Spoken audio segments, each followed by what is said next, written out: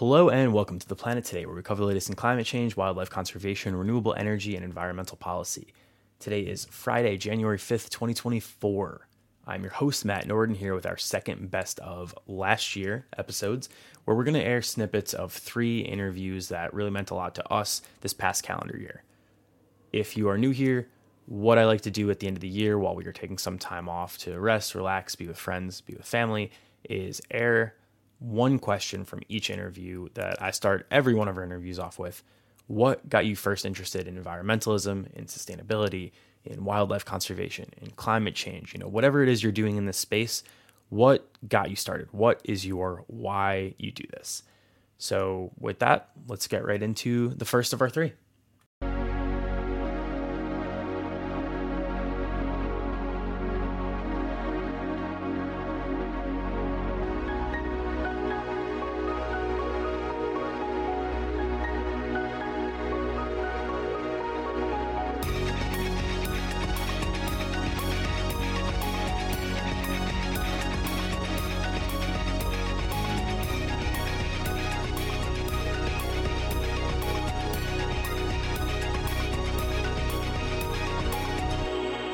Today on TPT, we are joined by Martha Hunt Handler, the board president of the Wolf Conservation Center, a New York-based nonprofit organization whose mission is to advance the survival of wolves by inspiring global community through education, advocacy, research, and recovery. They're also playing a leading role in increasing the number of 2 critically endangered wolf species, the Mexican gray wolf and the red wolf, both of whom were extinct in the wild due to human depredation. The WCC has been a critical partner in creating genetic diversity in the captive populations and rewilding them. Martha has been an environmentalist and wolf activist for over 40 years, and she's also an award-winning author of Winter of the Wolf. Martha, welcome to The Planet Today. Thanks for having me, Matt. I love that you're doing this. Thank you so much. We're absolutely thrilled to have you on. So, a little background, the Wolf Conservation Center is not too far from where I grew up, so this one literally hits close to home. So I want to start this off, at the beginning. So what first got you interested in environmentalism? I grew up in northern Illinois, almost near the Wisconsin border, not too far. It was very rural. We were like the first house, and we were surrounded by woods. And I think my parents fought a lot, so I was just out in the woods as much as I could possibly be. And I could hear animals talking, and they were incredibly agitated. And I didn't really understand for a while what it was until the bulldozers came in and started flattening all the forest to become houses. So I guess we were the first house in the subdivision. And I was just devastated and sort of like so deep in my heart at such a young age that I knew that this was what I came here to do, was to somehow protect the environment. And so I went to school and made up a major of environmental conservation at University of Colorado Boulder. At the time, there wasn't anything like it. My parents thought I was completely crazy. I had started off in engineering and decided that wasn't what I wanted to do. And I got a job as an environmental consultant, moved a lot, but mostly in DC. And the work was good and interesting, and I was doing kind of all different stuff, but none of it spoke to my heart because a lot was in oil and natural gas and nuclear and Superfund sites. So still kind of feeling like this wasn't quite what I was supposed to do. But I kept at it for like 20 years. And then we moved from Los Angeles to like an hour outside of New York in Westchester. And I had just had my 4th child in 5 years, so decided I was no longer going to be commuting anywhere to work. And I started hearing wolves howling, which I knew would be impossible because they hadn't been in New York in over 100 years. So I kept asking everybody, why am I hearing wolves? And no one knew the answer. They all thought it was coyotes. And I was like, no, they sound very different. And one day I just walked into the woods one day, knocked on this trailer next to an enclosure with 2 wolves in it, met this beautiful young French woman. Her name is Hélène Grimaud. She told me that she wanted to open up what was going to be the Wolf Conservation Center to save 2 critically endangered wolf species. We just started chatting, and she said, would you like to help me? I believe in these things, that they happen when they're supposed to happen. It was a perfect time for me. I had some time on my hands. And I had always had a wolf in my dream since I was little that was a black wolf that just sort of showed me maybe a better path to take, better friends to hang out with. Just, it was very interesting. So it just felt like, oh my gosh, this is just the most perfect thing I could ever have happen in my life. So it's been an amazing 23 years or something. That's awesome. It sounds like everything just kind of came together. Like you said, right place, right time. And, when it makes sense, it just kind of makes sense. Yep. Today on TPT, we are joined by the founder of Earthkeepers, Tom Blue Wolf. Earthkeepers is a nonprofit that promotes honoring tradition, preserving the earth, and fostering global peace. Their mission is to empower individuals to take daily environmental action through education on sustainable lifestyle choices and reconnection to the natural world in order to promote a healthy relationship between humanity and the planet. Tom, welcome to the planet today. Thank you. It's an honor to be here, of course. And we are honored to get to talk to you. And, I guess we'll start this at the start of your story. What first got you interested in environmentalism?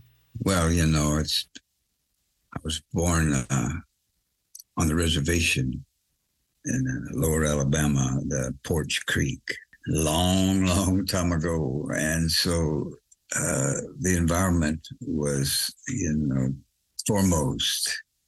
It was always about, the water and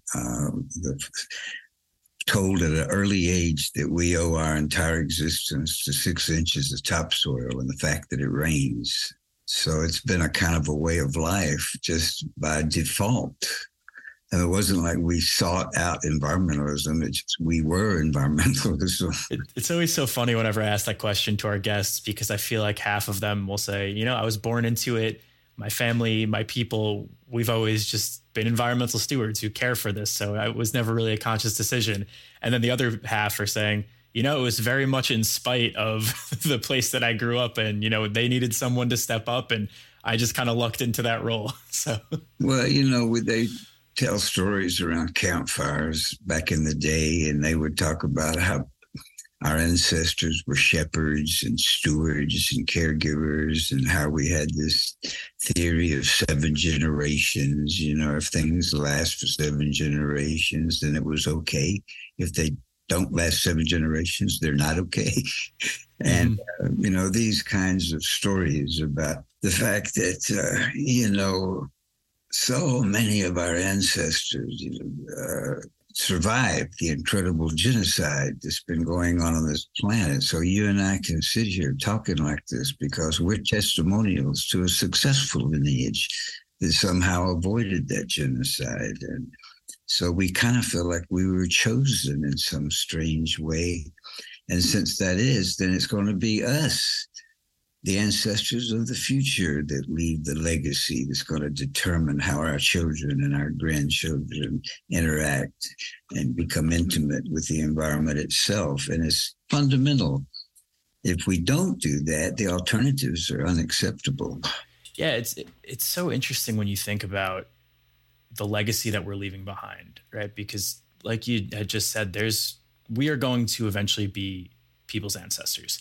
And I think I find it easier to sleep at night knowing that I'm doing my best. And I know that, one person can't make a difference in saving the entire global ecosystem. But if everyone treats this as I need to leave behind something for those coming after me, whether it's, my future children's future grandchildren, or if it's just people I don't know in a different part of the world, we all kind of need to step up and do our part. Today on TPT, we were joined by Sean B. Carroll. Sean is the head of HHMI Tangled Bank Studios. His studio has partnered with PBS Nature on an 8-part series called Wild Hope, which began airing on pbs.org and on the PBS app on June 15th. Sean's team highlights stories of changemakers who are restoring and protecting our planet through hyper-local initiatives. Sean, welcome to the planet today. Thanks for having me, Matt. So I want to start this from the beginning. What first got you interested in environmentalism? Well, I'm a biologist. So as a little kid, I liked going out in the woods and flipping over logs and finding creatures and all that. And I took a long detour because I really became an indoor biologist, studying kind of the invisible things that go on inside bodies. But as I became more of a storyteller and author and involved in filmmaking and things like that, it was obvious the world was changing in profound ways. And as I spent more time with colleagues who are ecologists and, in firsthand position to understand what's going on, if you love life and you love life on the planet, I think you become an environmentalist. I absolutely love that. I could not agree more. And something I'd like to kind of dive into with that, with a background in biology and, then pivoting your career into more filmmaking, how do you see the relationship between how we in the scientific community tend to, I don't know if marketing is the right word, but sometimes when we publish things to a larger audience, we can be kind of boring. And I feel like as a filmmaker, you probably have a better perspective on how to do it well. Well, I don't know that much better. Let's just say, have I learned anything in my long journey? And that is tell a story. I think scientists initially start with sort of the sense that if people only knew what we knew, sort of had the information that we have in our heads, everything would be okay. But that's not what makes humans tick. It's story in particular, stories that inspire us and move us. And, we have narratives in our head. The way we see the world is a narrative.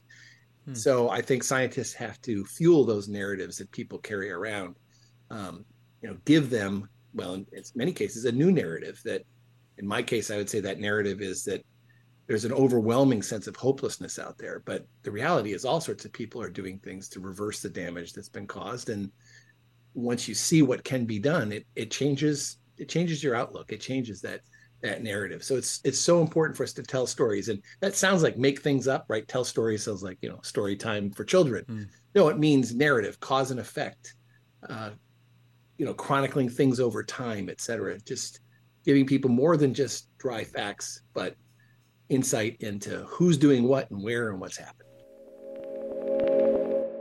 All right, that's it for today. Thank you for starting off your 2024 with us. Thank you for being here last year if you've heard those interviews before. And if you haven't, thank you for tuning into this episode. I hope you go back, click the link in your show notes, and listen to them in full. All of these were picked because they were great, because they meant a lot to me, to Nick, to our show, and to our listeners. So hope you enjoyed it, and we will be back next Friday for our first real episode of 2024. Until then, go hit subscribe if you are not subscribed already. Catch you in a week, and let's have an awesome 2024.